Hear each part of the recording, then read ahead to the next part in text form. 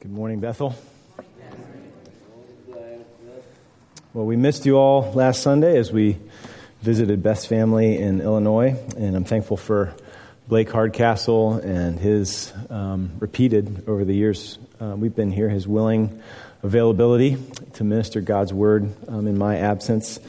You all were especially on our hearts as we drove out of town early on Monday morning because of a very special package of emails and cards and gifts that Gail Santa Maria put together, collected, and then delivered to us the night before we left. As most of you know, she put together this surprise. It was really humbling and encouraging to read those emails and cards of encouragement. So wanted to thank you, Beth and I, on behalf of our family. She wrote in her little card to explain what it was. She said, "Throughout your journey today, read a few cards at a time so that by the time you reach Chicago, your hearts will be filled with our love and you will feel the encouragement that we are sending with you." We did read them as we traveled, and we were filled up with that encouragement. So that was a blessing. We thank God for all of you, our church family. You've been such a supportive and loving church family to our family. We love you, and we're really thankful to God for you all.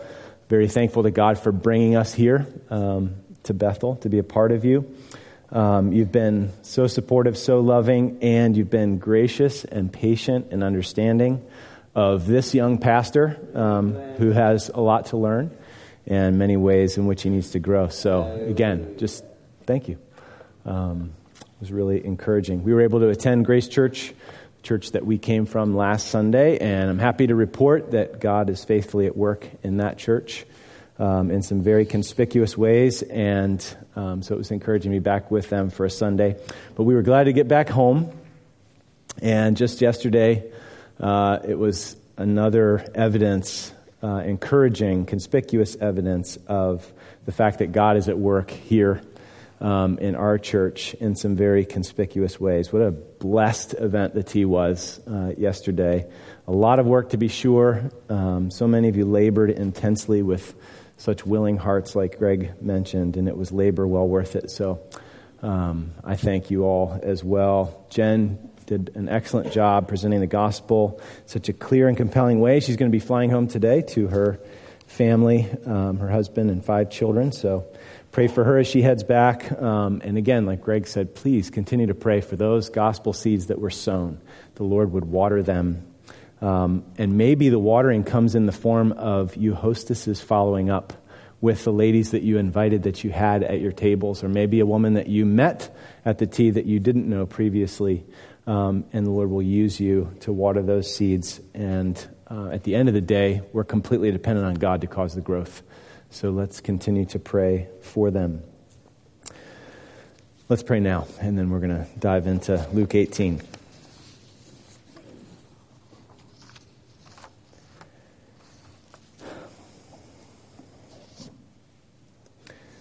Father, we thank you for this day that you've made. We thank you that we have the privilege, the freedom to worship you corporately like this together. And we thank you that by your grace, we can call you, Father, that we are your people and you are our God, the sheep of your hand. You are the good, the great shepherd. And we are so glad to be in your flock, led and fed and protected by you. We are weak and needy. And so we are so glad that a sovereign shepherd watches over us. And we are so thankful that that all-powerful shepherd is also merciful and compassionate and gracious, sending your Son as the sacrificial lamb to die in our place so that we could be in your flock. So, Lord, would you remind us of these great gospel realities and truths about ourselves, truths about yourself, as we consider your word this morning. As those great gospel truths were clearly shared yesterday, Lord, would you please water those seeds that were sown? Would you please not allow the women who don't know Jesus yet as their Savior and their shepherd to quickly forget what they heard. I pray that you would cause it by your Spirit to stick in their minds and their hearts. Show them their need of Jesus as their Savior and their King, and continue to orchestrate circumstances and conversations that they might be drawn to you by your grace. And use us in that process, Lord. Help us to be prayerful and intentional and thoughtful and creative about how to continue to water those seeds that were sown. Lord, please help us now. Teach us. We're not here by accident. Your word is powerful. You have plans to change us, to help us, to strengthen us, to convict us. And Lord, we pray that you would do it this morning, on the spot, by the power of your word, by the power of your Spirit, showing us the glory of Jesus, drawing us to him as our great Savior and our King. So please, we need you to be our teacher. We need your Spirit to come, drive away the distraction, giving us eyes to see and ears to hear and soft hearts to perceive and receive your grace and mercy that we so desperately need this morning. So come and help us, Lord, in Jesus' name. Amen. Well, 2 weeks ago, we looked at Luke chapter 18, verses 9 to 14, as we're walking through the book of Luke. So a fairly well-known parable of this Pharisee and tax collector. We know the story maybe too well. We quickly put the black hat on the Pharisee, the white hat on the tax collector, but the original hearers would have done just the opposite.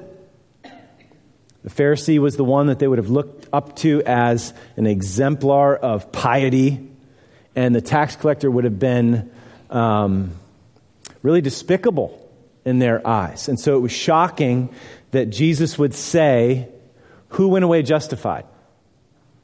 Not the Pharisee. Oh, thank you, God, that I'm not like these other people. And then the Pharisee's beating his breast. He can't even look up to heaven. He's standing far off.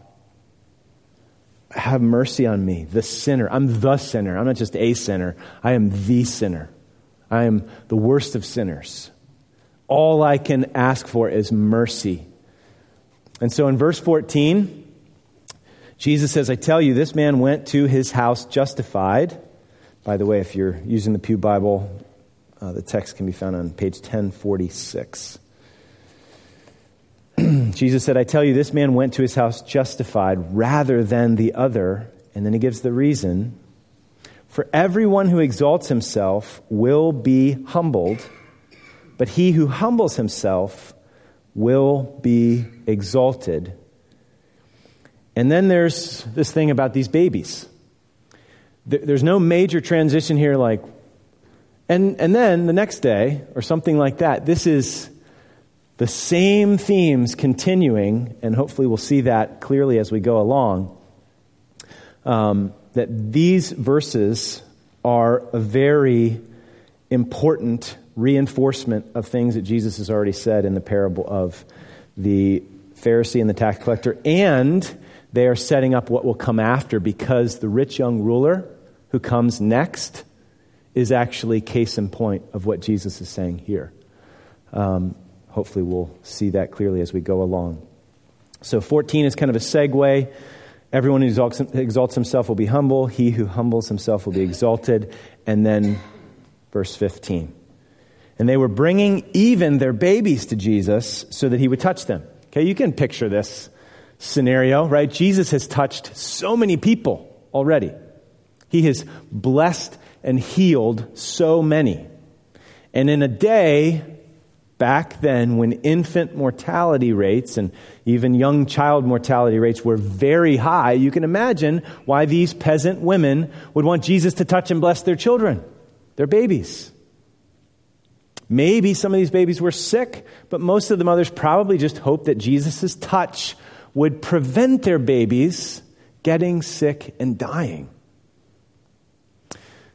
Jesus' disciples see this, and they take it upon themselves to be Jesus' security detail. Okay, this is the Messiah here, bringing the kingdom of God. We're talking politics and power and new world order here. He just doesn't have time to hold babies. Okay, the media atmosphere back then wasn't quite what it is today. A quick photo op holding a little baby of one of the common people. Iowans maybe. Salt of the earth. To show Jesus' solidarity with the little people. That wasn't quite as valuable back then as it might be today to use, as a little spotlight soundbite thing on the evening news.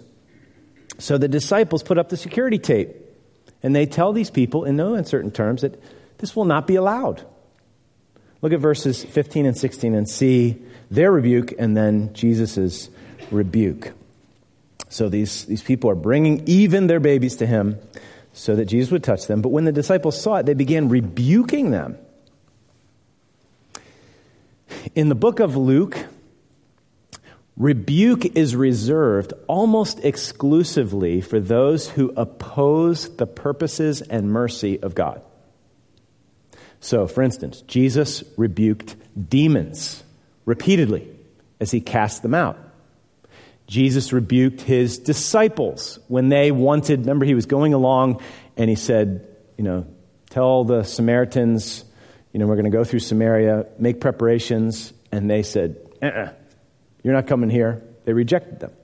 And the disciples say, you want us to call down fire on the Samaritans for rejecting, Jesus' request for hospitality? Jesus rebukes them. That's not the nature of my mission here at this time. The Pharisees wanted Jesus to rebuke his disciples when he was riding into Jerusalem, triumphal entry, on the donkey. Blessed is the King who comes in the name of the Lord. Peace in heaven and glory in the highest. And the Pharisees say, Teacher, rebuke your disciples. This isn't right. And here the disciples are rebuking those who want Jesus to bless their babies. Jesus is making it clear that doing this is tantamount to opposing the purposes and the mercy of God. He's putting them in the same category as some of these others who needed rebuke. So Jesus calls for them saying, listen, disciples, permit the children to come to me. Do not hinder them. For the kingdom of God belongs to such as these.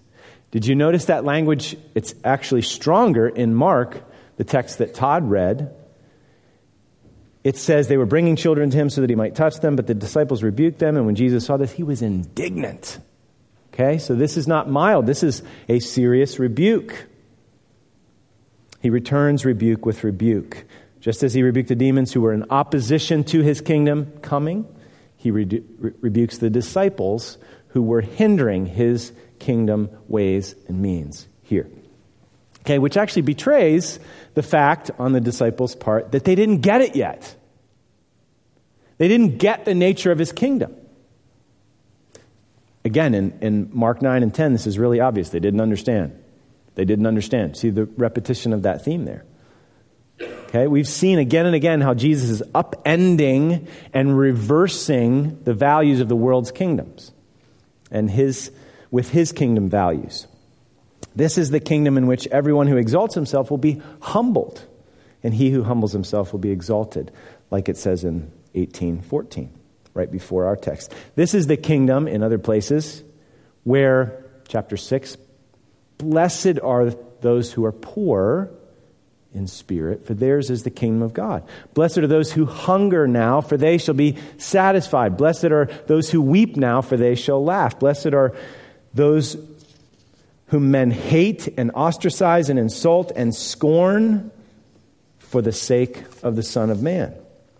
This is the kingdom in which the son who broke all the rules and ran far from home, when he came to his senses, he's welcomed back into the family honor and given this joyful celebration. All the while, this is the same kingdom where the son who, quote unquote, kept the rules, who never left home, refuses to come in and celebrate mercy. And he's actually blinded to how far from home he really is. That's the nature of this kingdom. It's just upside down. It's topsy-turvy. So many reversals. And most recently, in verses 9 to 14, the kingdom in which this scrupulous and apparently righteous, though really self-righteous Pharisee, goes home from the temple unrighteous, not justified. And this traitorous, slimy tax collector who beats his breast and pleads for mercy goes home justified. So Jesus is pounding the nature of his kingdom home again and again because we are so slow to believe the sheerness and the freeness of the gospel. We are spring-loaded to self-righteousness. And as such, whether it's the Pharisee, whether it's the rich young ruler, whether it's the older brother in Luke 15, what we end up doing is we set up this little kingdom caste system to confirm our standing. So rather than ground level, like the level is ground at the foot of the cross, we end up becoming critical. We treat people with contempt. That's what we looked at 2 weeks ago. Because we need to reinforce our superiority complex. And then what ends up happening is we end up deciding who is worth our time and who is not, just like the disciples. Do you see how these themes make sense as they go along? So here are the disciples rebuking these people, basically saying, this isn't worth Jesus' time. They are, in effect, hindering the weak and helpless ones from the blessing of Jesus. I mean, after all, if we read ahead a little bit here, there's this ruler waiting to speak to Jesus. I mean, it's a really important person. He's rich, so he's obviously been blessed by God, right? He's powerful. And Jesus is the king, after all. He doesn't have time to bless babies when rulers are waiting in the wings. So Jesus rebukes this, saying, permit the children to come to me. Do not hinder them, for the kingdom of God belongs to such as these. Disciples should be agents who grease the skids for the little ones to come to Jesus, not obstacles that make it hard to come to Jesus to find blessing. Now, how does this apply to us? How is this supposed to function or operate on our hearts? We've seen how hindering the little ones like this betrays this heart that's in the wrong place. Okay, a heart that's still shaped and dictated by the values of this world. Okay, not the values of the kingdom that Jesus was and is bringing. And so if that's the case, if that's where our heart is, then we're going to lead others from where we are. We're going to react and respond to others and lead from where we are, just like the disciples were. Their response actually betrayed where their heart was. So they responded out of where they were, betrayed where they were. And it wasn't in a place where they deeply grasped the values of the kingdom that Jesus was bringing. So you and I do the same thing. And sometimes it's not until we have to react or respond and lead that we discover where we are. Okay, so the reason the disciples were not permitting the children, they were hindering them, is because they didn't yet understand the kingdom. They needed to, their values were all out of whack, and they themselves needed to receive the kingdom like children. Okay, that's where Jesus goes next. Whoever does not receive the kingdom of God like a child will not enter at all. We'll talk about that more in a minute. But the fact that they misunderstood the nature of the kingdom it kind of went public in the way that they responded to these people bringing their babies. They led from where they were, and they were not yet where Jesus was taking them. Now, what I asked was, how does this apply to us? Okay, so we tend to like children in our day and age. You know, we're not living in the Oliver Twist, days of child labor, or in the days when children should be seen and not heard. We don't live in those days, pretty much, at least here. We actually have a pretty sentimental view of children. We might have smiled at Jesus blessing. If we could have been transported back there then with kind of our makeup and orientation today, we might have smiled at Jesus blessing the children if they were coming, right? That's great. Look at Jesus. He's so loving to children. We love children. They're so cute, cuddly, you know? But that doesn't mean that the text doesn't have anything to say to us. What is the underlying root that Jesus is exposing and seeking to sever in his disciples? It's the root of opposing the nature and the purposes of the kingdom. Because there's a value system that's not in line with Jesus' value system. Not the value system of his countercultural kingdom. So is there any sense in which we in our day could be prone to the same thing? Okay, just really trying to think through this. How would we do this? Because we would not do the children thing, but that doesn't mean that this doesn't apply. They had a different non-sentimental view of children then, this worth system that's different from ours. So how might we do this? How might this root be present in our hearts? Well, what about churches where those with messed up lives feel out of place?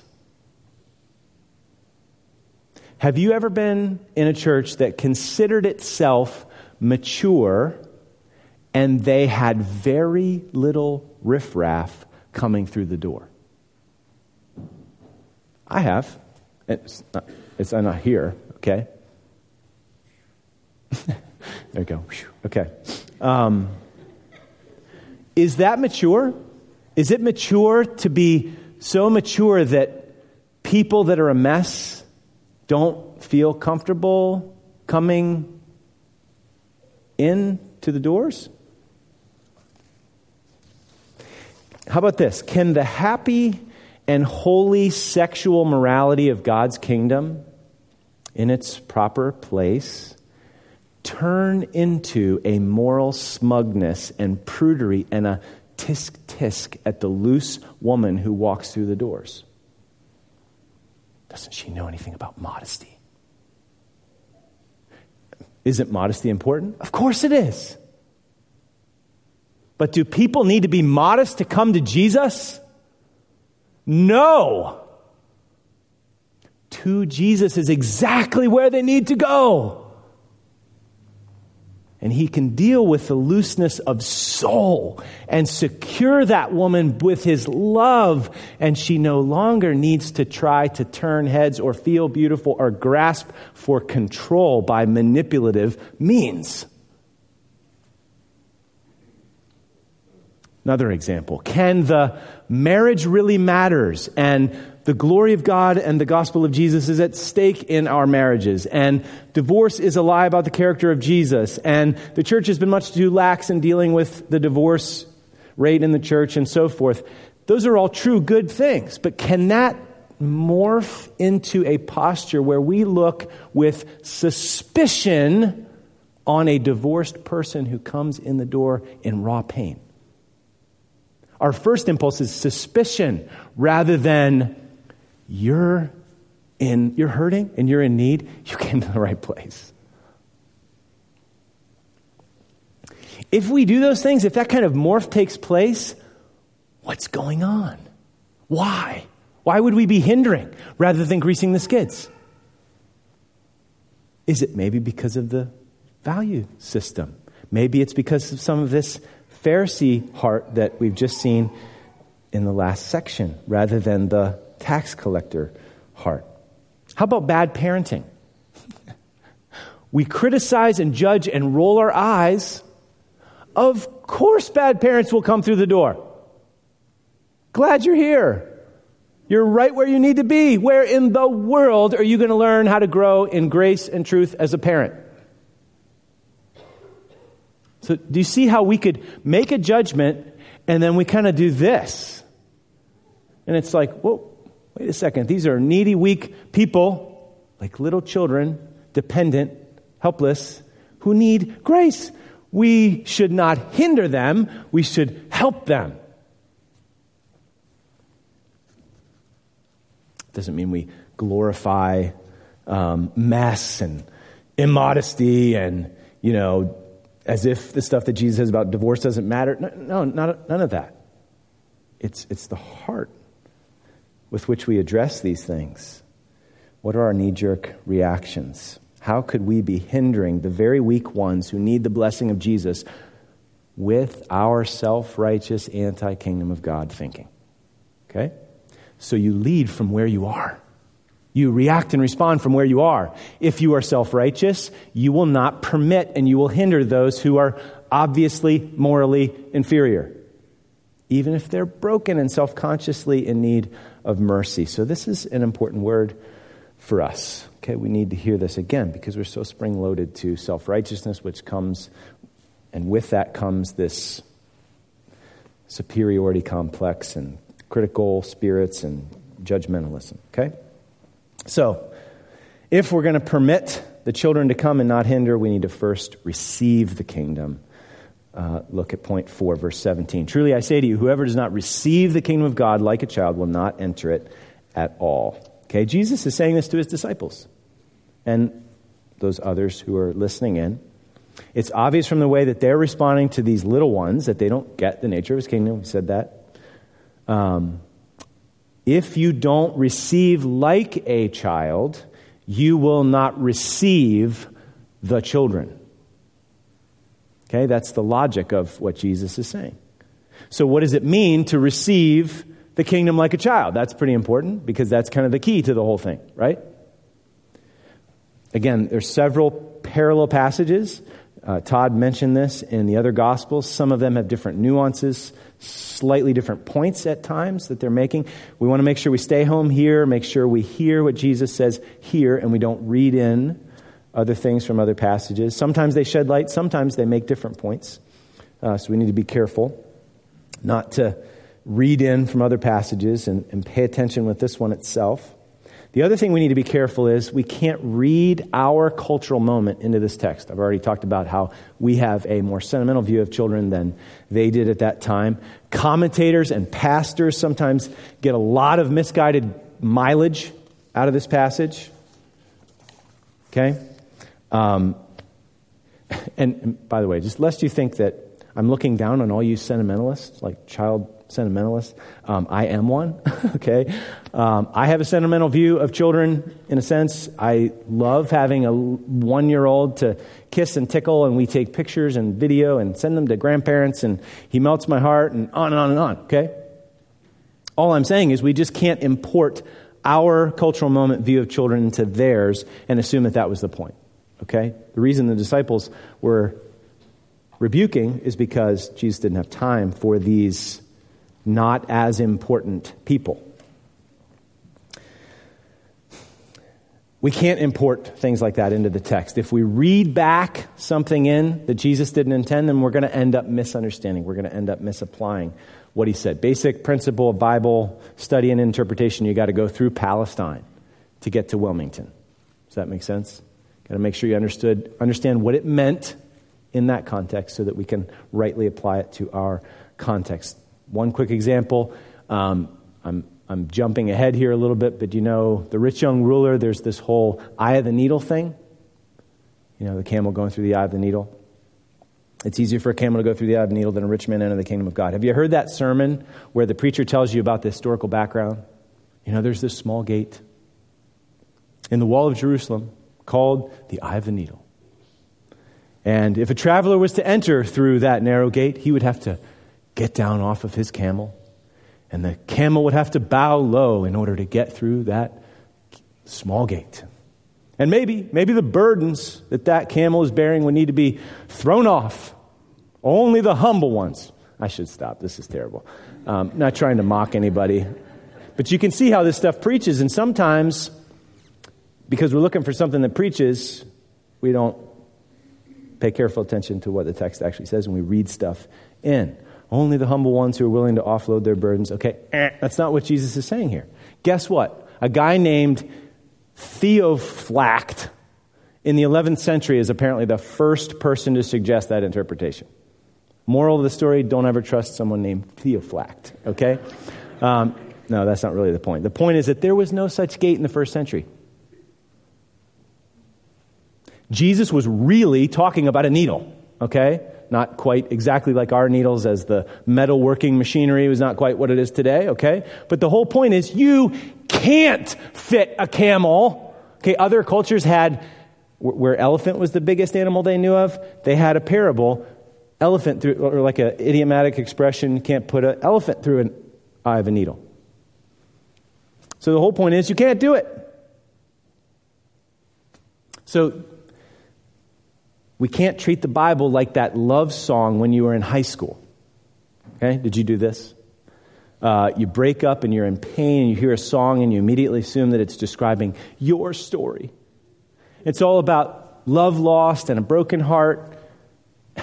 And then maybe later on what happens is you read, or especially if someone actually told you in the moment that they just watched an interview with that artist and he was actually describing the betrayal in a business partnership or some artistic venture that went sour, or friendship or whatever, you wouldn't care.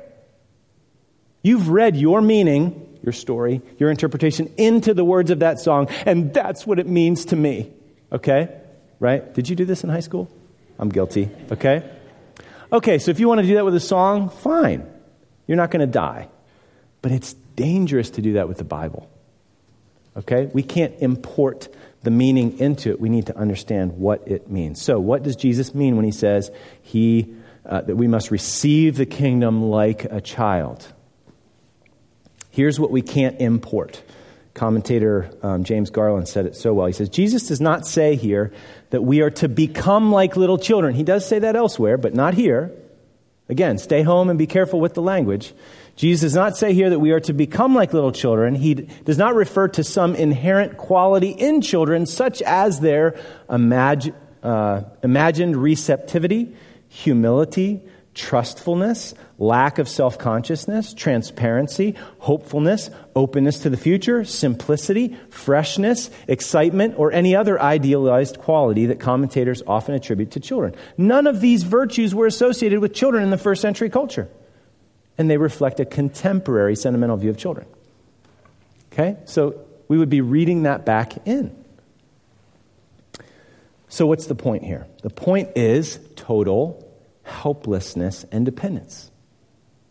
Even the babies. They were even bringing the babies, the infants. Okay, this is why it's not a massive shift in theme from the parable of the Pharisee and the tax collector.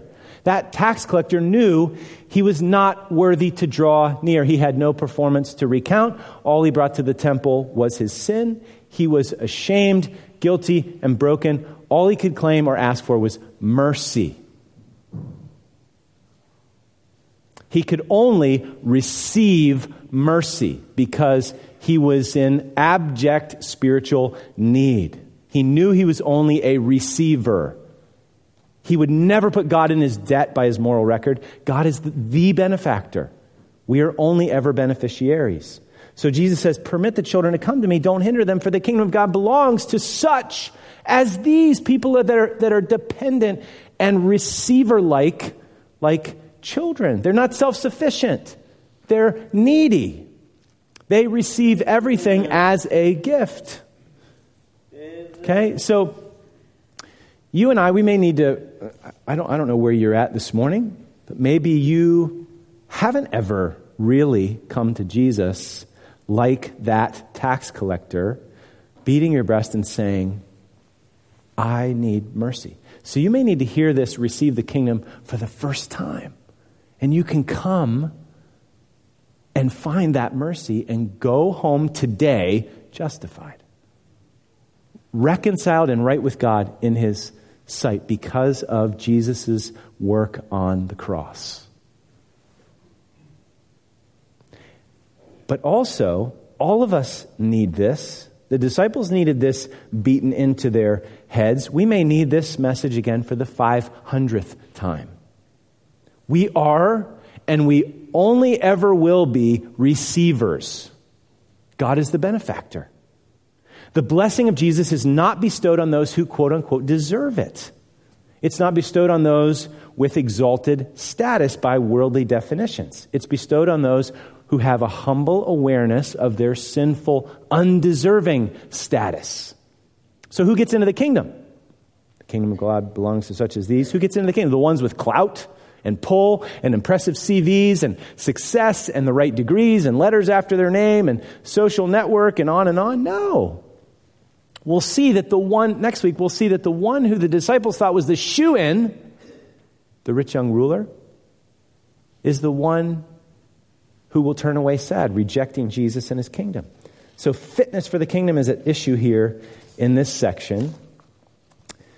And Jesus is saying, bottom line, if you have received a kingdom, if you recognize your utter dependence and helplessness and sin and need, that you bring nothing to the table but your sin, if you have received the kingdom like a little child, if you have received mercy, and any righteousness that's ever practically worked into your character is also a gift of grace, then those who are weak and needy will, as soon as you see them, you'll say, that's a prime candidate for the kingdom.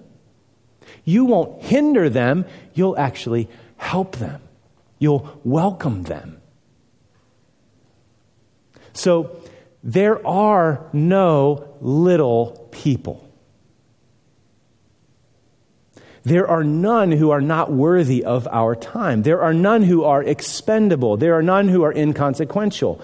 Who do we think we are? Everyone who exalts himself will be humbled. He who humbles himself will be exalted. Francis Schaeffer, that great apologist, has this little chapter, and actually it's the title of the book, but it's a book of essays, kind of a collection. It's called No Little People. And this text just made me think of that. I read the article, didn't find a quote, but the title's good, so I'm using the title. We are all little people. We are nothing special. What do we have that we did not receive? So we dare not think more highly of ourselves than we ought. Who do we think we are? We're all completely dependent, spiritually bankrupt, debt-ridden beggars. We are all little people. And you know what? We've bought a bill of goods with our monopoly money if we think we're somebody. And we look down on others with a superiority complex and with contempt. If we really want or need to be somebody, then we end up constantly giving way to comparison and criticism. We've got to do that because it's where our source of identity and security derives. And we looked at that 2 weeks ago. We need to just pour contempt on all our pride, not pour contempt on all those people that are not as good as us out there, okay? No, we're all little people. And the wonderful irony is, and I think this is the logic of this text, when we know that we are all little people, then there are no little people. There are none who are inconsequential, none who are not worth our time. Gospel humility begets indiscriminate, impartial love. Pride roadblocks love. So that's why Jesus says, disciples, you don't get my kingdom. Permit them, don't hinder them. This is a picture. This is a little parable. This little baby is a picture of the people who get my kingdom. So don't hinder them, welcome them. You are in the same boat. So if you don't receive the kingdom like a little child, you won't enter in at all.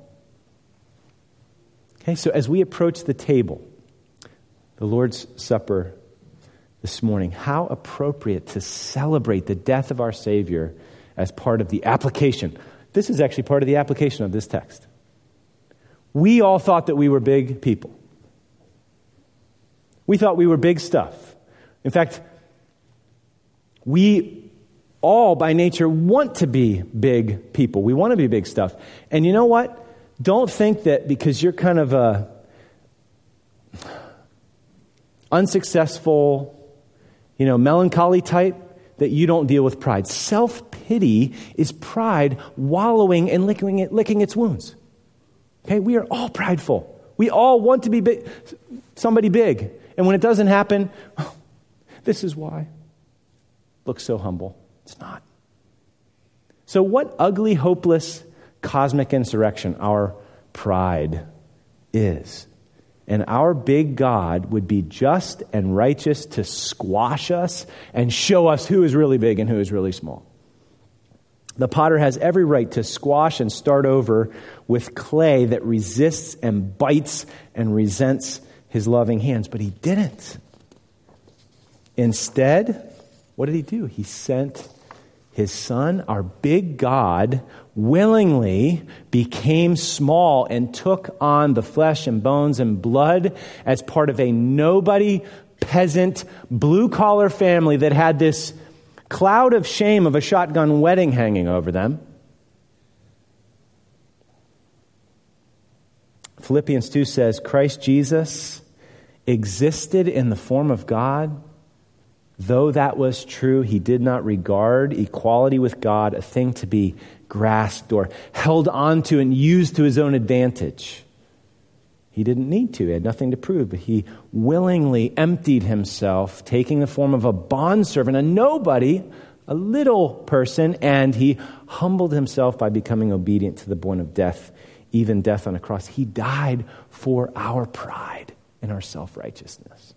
He humbled himself and died to give grace to the proud. And all who humble themselves like little children and receive the gift of free mercy are welcomed into Jesus' kingdom and his blessing. So have you received the kingdom of God like a child? Maybe you have, but maybe that inner Pharisee is raising its head lately, and you are looking down on others, and it is a big roadblock to love, and you need to hear this again. That we always and forever receive the kingdom only as a helpless, dependent child. Have you poured contempt on all your pride and given up these self-justification projects? This isn't easy. It's really hard for us to receive a handout. We like to get ahead by our smarts and success and self-discipline. We want to have a performance record to boast in, to be secure in, to point to. We want some glory. We want to feel at least a little worthy. And Jesus is saying here, whoever does not receive the kingdom of God like a child will not enter it at all. We have no claim. And if we just accept that fact, then we will be filled for the first time or freshly this morning with this wonderful mercy that humbles us to the dust. And then when we see other little ones around us as we're down low where we ought to be, we're not going to hinder them. We're not going to be an obstacle. We're going to say, oh, there's a needy one just like me. I've got just the place for you. I've got just the person for you. Come. Let's pray.